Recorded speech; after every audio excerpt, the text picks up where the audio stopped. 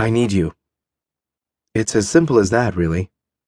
Before you answer, just listen, because I've got a lot to offer. I'm strong. These muscles aren't just for show. I'm sure they could be of use. I'm young, but I'm not without talent. I can swim. I've been training every day, and I can handle taking orders. I'm definitely loyal. I'm willing to do just about anything because I need the Coast Guard to fix me. I'm sorry if that sounds dramatic or vague, but if I told you the truth, you would never accept me. Please give me a chance. Please. Please. Please, please. William forced himself to stop so he could reread what he had written. About halfway through, he flipped the pencil over, eraser poised to scrub out any words too damning. Not that it mattered much. Filling out this application was just an exercise. In reality, he would apply online, and if all went well, meet with a Coast Guard recruiting agent. But a test run had seemed like a good idea. Now he was glad he had done so. The item he had gone overboard on simply read additional interests. Heck, it wasn't even a question, but William had made it one by using the neighboring blank space to plead his case, writing on the back of the paper when he ran out of room. The scribbled words looked like they belonged to an emotional mess. Exactly the impression he was trying to avoid. If he lost control of his tongue during the actual interview and started saying such things, he would never get a chance to fix himself. William nearly crumpled the application until he realized he still needed to study it. So instead, he snapped the pencil in half and tossed it aside, the pieces clattering on the kitchen's linoleum floor. Then he felt bad, because the pencil was part of a set his grandmother had bought for him, his name embossed on each. What if she found it during her next visit and her feelings were hurt, thinking he didn't appreciate her gift?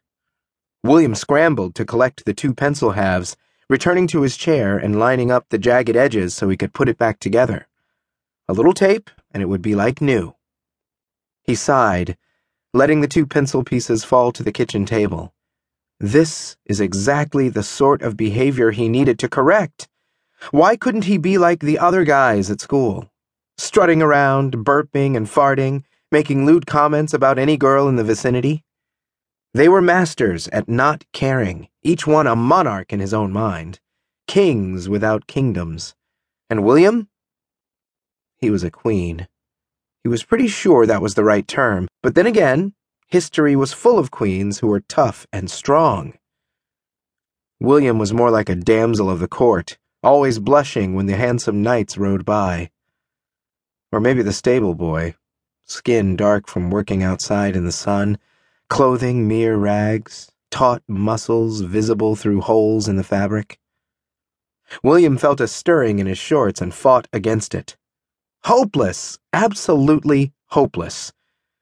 He worked hard to discipline himself, both academically and athletically, but this one area seemed beyond his control. He wouldn't give up, though. He truly believed that the Coast Guard could make him into a man.